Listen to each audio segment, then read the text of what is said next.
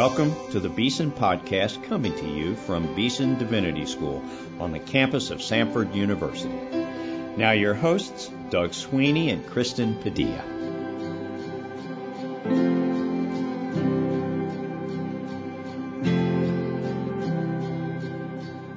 Welcome to the Beeson Podcast. I'm your host, Doug Sweeney, here with my co-host, Kristen Padilla, and it is a delight to welcome you back to the program.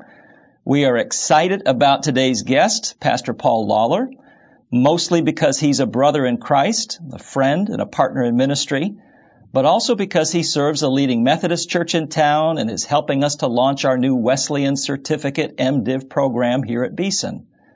We'll look forward to telling you about that in a minute, but before we do, we also want to wish you and yours a happy Thanksgiving.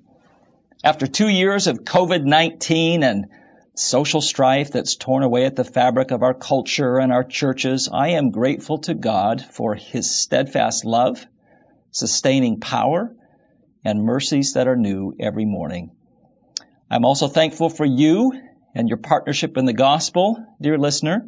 It is a blessing here at Beeson to have friends like you who are eager to help us serve the Lord and His church. Kristen, would you please introduce today's guest? Sure will, Doug. Hello, everyone. Welcome to the Beeson Podcast. We have on the show today Reverend Paul Lawler. He is the lead pastor of Christ Church UMC in Birmingham, where he has served since 2007.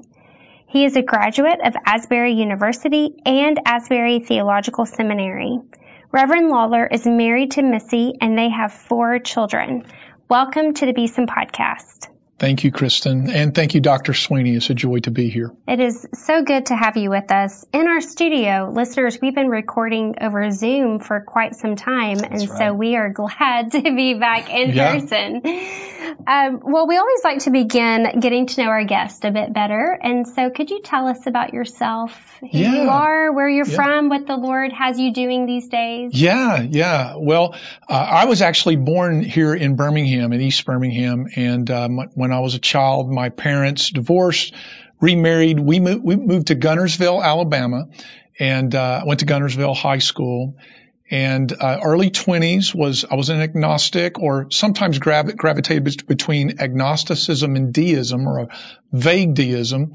There were 2 guys at the University of Alabama in the Sigma Chi fraternity that I would just say lived the Christian life in a way that their lives demanded an explanation. They did not lead me to Christ, but they were catalytic in causing some wheels to turn in my own thinking and heart.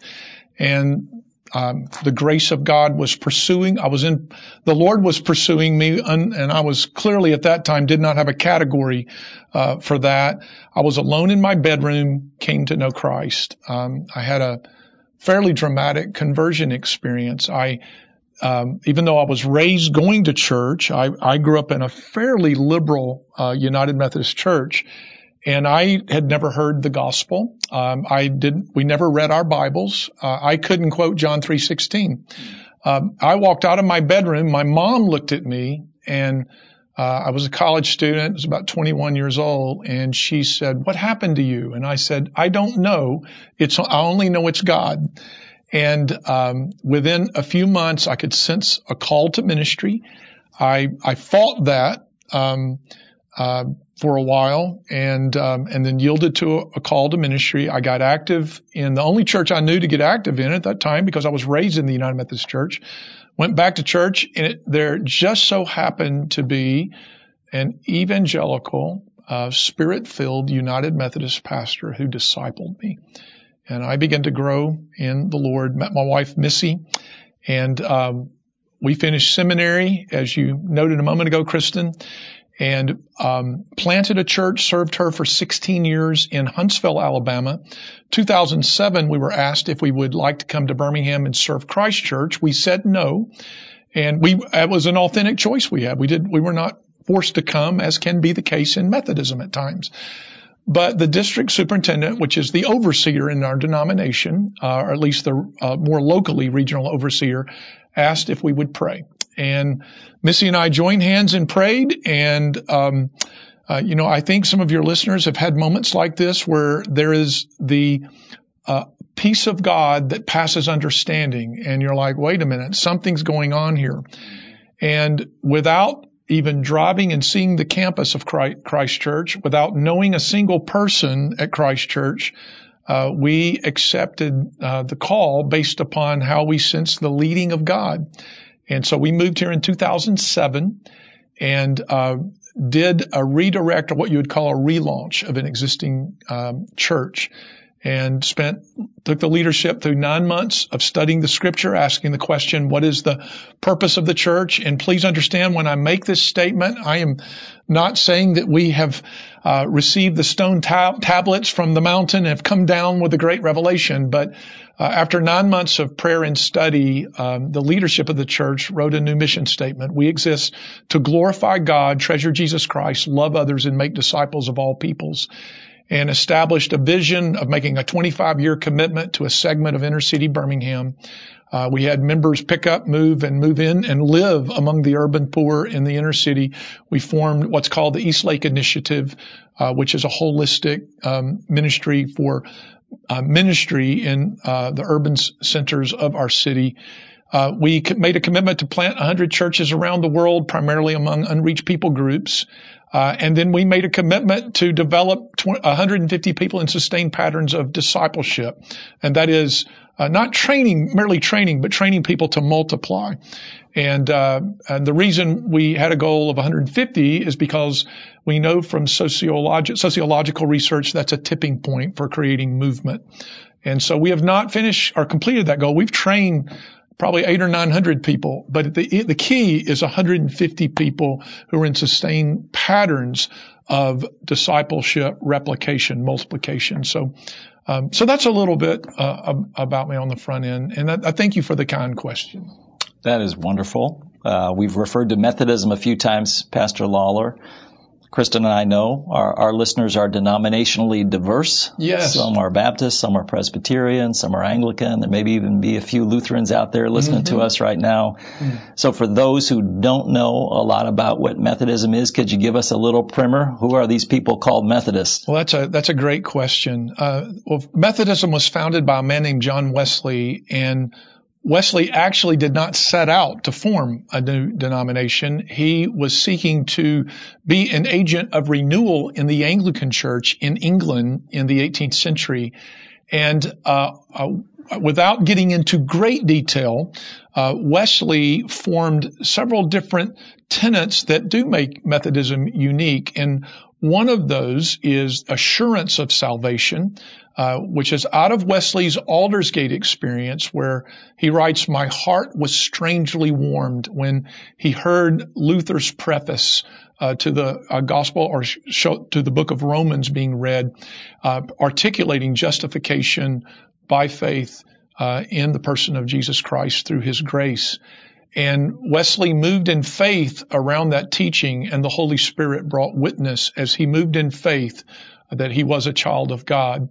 And so that would be the first one. Probably the tenet that's most unique is the teaching around entire sanctification, or being perfected in love. I might take a moment, if I could give a plug for a book. It's not my book. It's Dr. Kevin Watson has recently written a book titled Perfect Love. And I would recommend that book for anyone that's interested in learning about the distinctives of Methodism in the classical sense. Being perfected in love does not mean you lose your sin nature, as some people have unfortunately twisted that teaching and create a lot of misunderstanding. But being perfected in love is walking in the grace of God and the Spirit of God and God's work in you in a way that God works to purify the motives of the heart, to love others perfectly, to walk in the peace of God, to live a holy life, an empowered life, as a witness, and to spread scriptural holiness throughout the land. And so those would be the primary distinctives. And there are more things I could say, but I think that those two things primarily around what I'm saying, or what I'm expressing around being perfected in love, entire sanctification. Historically, that's probably our most distinctive contribution to the broader body of Christ. About a year ago, you spoke at an event hosted by Beeson's Global Center. The title of your talk that you gave was The Global Focus of a New Expression of Methodism. And listeners, this video is on our YouTube channel at Beeson Divinity. You can go and listen to it. After the podcast, of course. But you shared about a new vision and a new day that is coming within the Methodist tradition. Can you talk to us about this vision? What is it that you were sharing with our students about a year ago? There is a dynamic new day coming for a people called Methodists. And one of the reasons I'm so passionate about the future is that what is being developed for the future Global Methodist Church is global in expression. It's an expression of equipping a global church to propagate the love of God through the gospel and the expression of mercy ministry from everywhere to everywhere. And this will be expressed through the formation of what's called the Wesleyan Network for Global Mission, which is a part of our work in developing the global expression of mission for the new Global Methodist Church. And that network is being developed as a means of equipping the church in prayer, because we recognize for any local church, let alone a denomination, to move into having a heart for all people, that means our hearts need to be changed. And so there's equipping in moving to new levels in prayer. There's equipping in local churches growing in their understanding of becoming Great Commission churches. If we could use software terminology, that would be like going from 1.0 to 2.0, new iterations of being developed as Great Commission churches. We also, it will be an entity that equips local churches and disciple-making movements and church planting movements in best practices. I would share that as Dr. Kim Reisman has provided some leadership in this area, one of our leaders in Methodism, but Dr. J.D. Payne also, as a part of the Beeson staff, has spoken into that process as we're developing a good survey of the best practices local churches are using in their cultural context all over the world, so that we honor the indigenous nature of the church in her expressions around the world, but gleaning forth what are the most effective methods in disciple-making church planting. But this is all being structured with a sensitivity to the 1040 window, but also a sensitivity to Eastern Europe, as well as Russia, that we recognize in some context are you would define as reached because there are Christians in the area, but these are areas of severe decline in evangelical expression of Christianity, but not with an insensitivity to Latin America or South America or Australia. We are being conscious of seeking to fan the flames of gospel propagation and disciple making in every sphere of the earth. And the Global Methodist Church actually will have representatives from every continent when she's birthed. So that's my short response. I want to be sensitive to your leaders. There's much more I could share, but that's why we have a video, I suppose. That's right.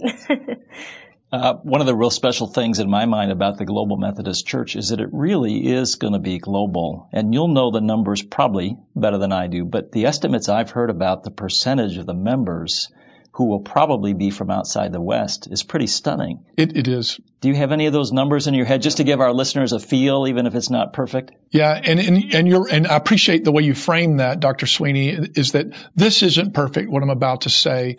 But after the Global Methodist Church is formed, over the next 60 months, and it will take time because we don't know right now whether which process is going to be catalytic in her formation in terms of passage of the protocol, which I may address in a moment, or if we end up launching through other means. But there is speculation that within 60 months that the possibility is that the new Global Methodist Church could number 5 to 6 million people. And while percentages are not precise, the overwhelming majority of those would be in Africa and other parts of the world. That does not minimize that there is a large critical mass of persons who would be a part of the Global Methodist Church in the United States. I'm not negating that, but you make a great point that it is more of the Global South, the global majority church that will form the new Global Methodist Church. Wow. One of the things that we've talked about here at Beeson is the formation and preparation of leaders and ministers in this new Global Methodist Church. And you've been strategic in helping Beeson develop a new Wesleyan certificate program as well as a Wesley Fellowship. Can you talk to our listeners about this new certificate program, why you are invested in it, and why you think Beeson is well positioned to prepare ministers of the gospel, especially in this new church? I treasure that question, Kristen, and value it for many reasons. So first of all, let me begin with that in a new movement that can potentially number 5 to 6 million people, we need multiple seedbeds, training centers, seminaries that are equipping for the future of the church. That's the first reason. And Beeson is a healthy, I even say dynamic, evangelical seminary that I know and many others know can be trusted at a deep level in equipping persons for full-time ministry. Secondly, I treasure the deposit. I made a comment on this today in chapel that Beeson models the best of the evangelical tradition in a manner that it also honors the diversity of tribes. That's the terminology, one kingdom, many tribes, and I use that as a metaphor for denominational expressions. I'm so aware that there are Anglicans preparing for ministry here, Baptists, Lutherans. You mentioned this a moment ago, and persons from multiple traditions. And while we Wesleyans, a part of what we value is what John Wesley called a Catholic spirit, and that is we have an identity. There's no question. And there's certain things that I commented on that are a part of our identity that they may not all be essentials, but they're a part of what makes us distinctive. But at the same time, in honoring a Catholic spirit, we have the opportunity to share in the cross-pollination with other expressions of the Christian faith. And I think that prepares people well for serving a life of ministry. The other thing is that Beeson has a global emphasis. And that aligns with the DNA of the new Global Methodist Church as well. As Dr. Mike Pasquarello takes the lead as a United Methodist professor here in this realm, I have personally watched him operate with a sensitivity of the total picture of what's being developed as students are being developed here at Beeson.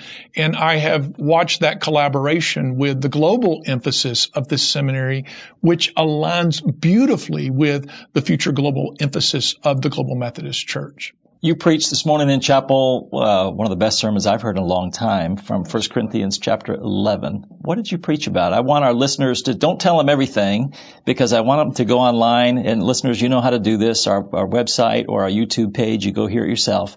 But what did you preach about this morning from 1 Corinthians?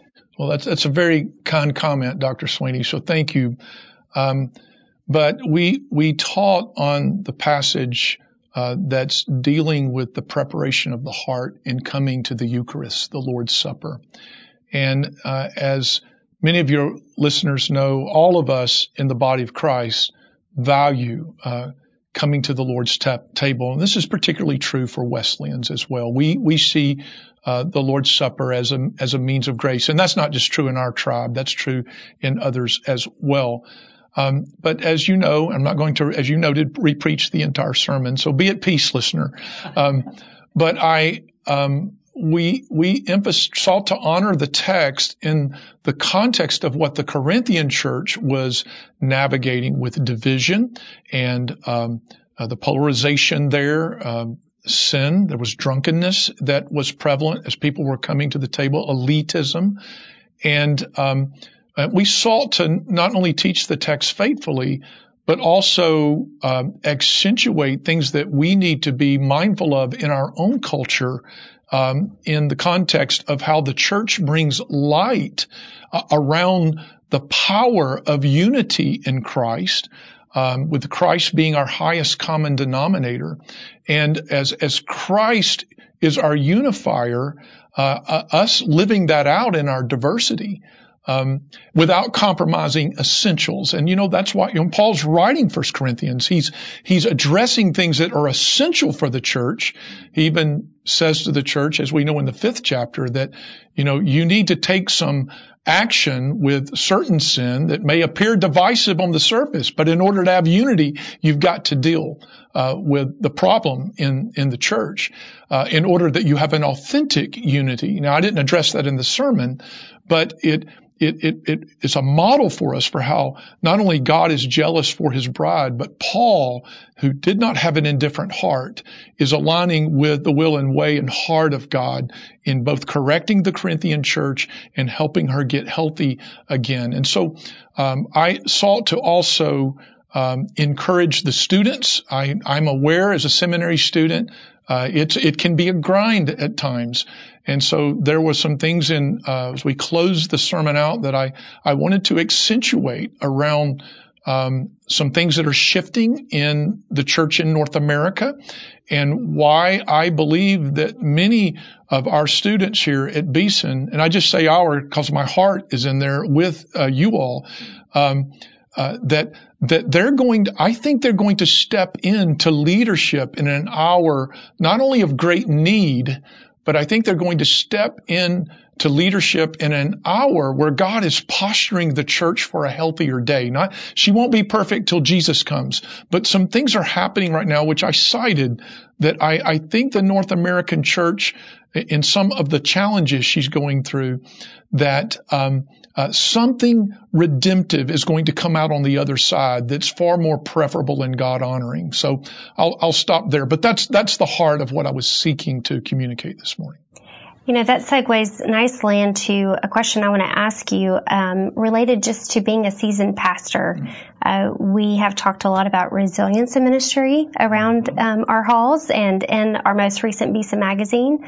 And so what would you say to our listeners about being resilient in ministry? Would you have any advice or words of wisdom to give? Kristen, thank you for that question. When I was in my 20s, I was a seminary student, and I don't know I have no idea where this set of questions came from, but I started a practice in my 20s of asking retired pastors, if you could do it all over again, what would you do differently? And there's a number 1 and number 2 answer that are very clear. The number 3 answer gets all over the map, but the first answer is I would have prayed more. And the number 2 answer is I would have spent more time with my family. And I still ask this question of retiring pastors.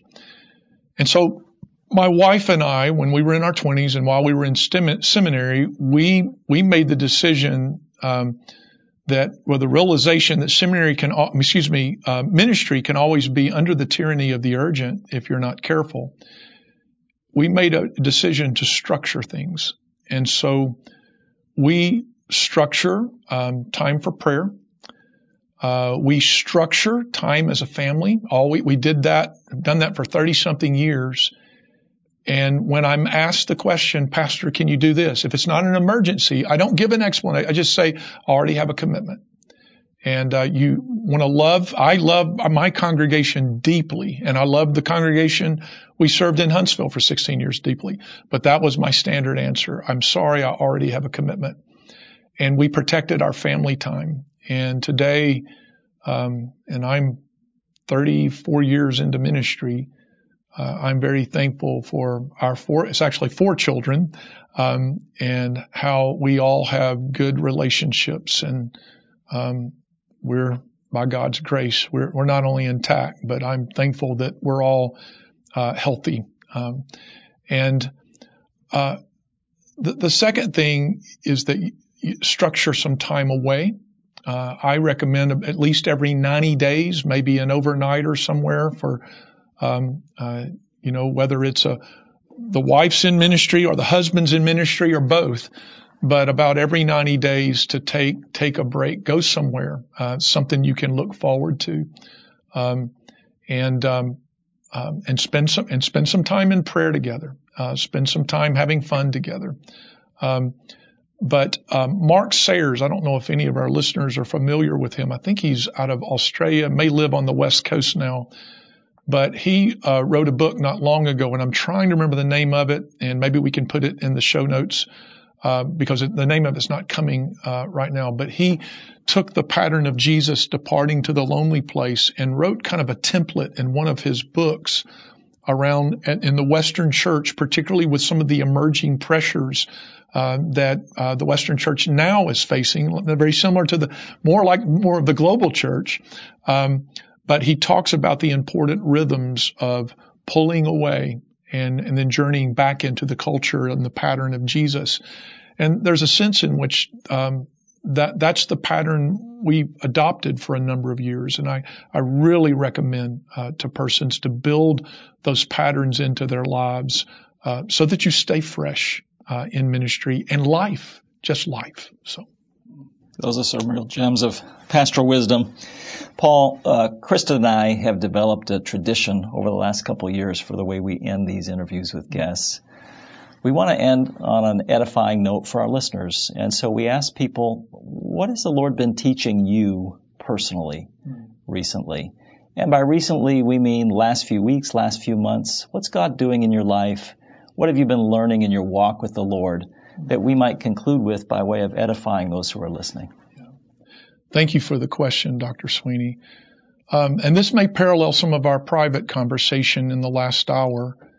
I'm an avid reader. I always have a stack of books by my bed, by the chair where I do devotions every morning. And I'm going to maybe dip 24 months and then come recent. The last several years, we've been building more of a missionary biography.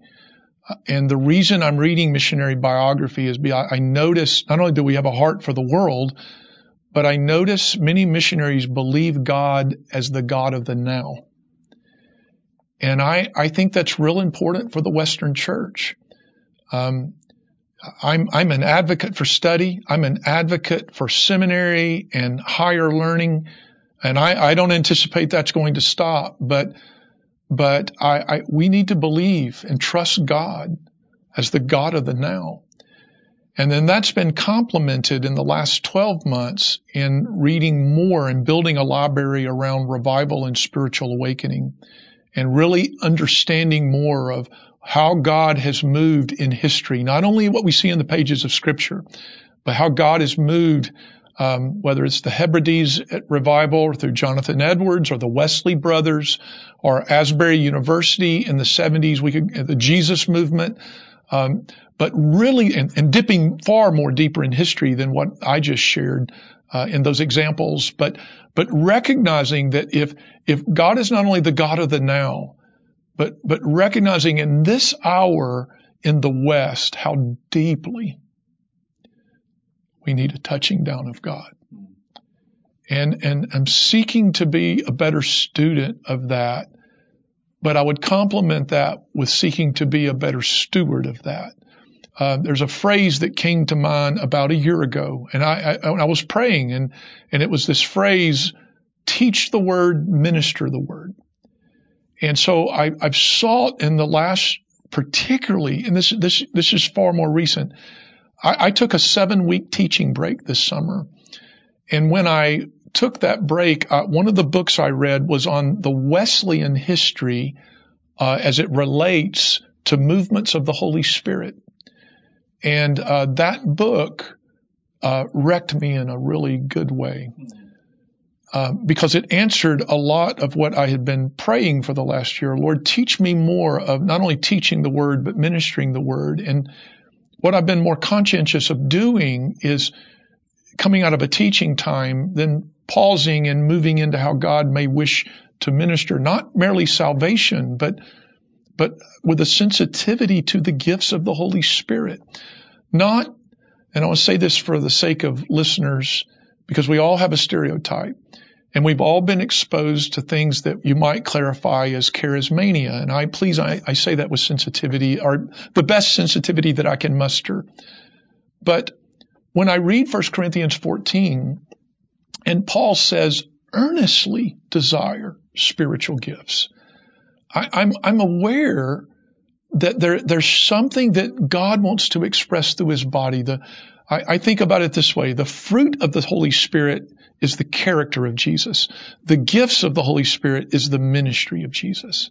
And we're seeking to be more aligned. I'm seeking personally to shepherd and lead and serve in a way that the fullness of Jesus' heart is expressed through the body, for the sake of building the body up and her being strong, and particularly as, again, the cultural challenges that we're in right now, for the church to truly be a city set on a hill. And then finally, I'm just starting in this, but I'm trying to read more Pentecostal scholarship. And I want to, for the sake of the listener, please hear the wedding of those two. Some people hear Pentecostal and they just run. But I'm trying to read more Dr. Steve Lynn, Dr. Gordon Fee, others that are really substantive scholars in this field, because I'm aware when you begin seeking to shepherd, but at the same time you want to do that with a spirit-empowered ministry, it's also something that needs to be guarded and shepherded, where we protect the church from getting off in things that are daffy or weird, as we have seen at times. But at the same time, we need a vibrant and healthy pneumatology in not just in my tribe, but in the Western church. And so that's what God's been teaching me lately. And I'm simply trying to be teachable as a child, and move with him at this stage. Amen, brother. We pray regularly here at Beeson that the Lord, by his Holy Spirit, would do a special work among us, and through us would bless his people with a special movement of his Spirit. So thank you for being a brother in the Lord. Thank you for being with us today. Listeners, you have been hearing Paul Lawler, the lead pastor of Christ Church here in Birmingham, friend of Beeson Divinity School. Please go online, listen to the sermon he preached in chapel today. We commend it to you wholeheartedly. We love you, and we say goodbye for now.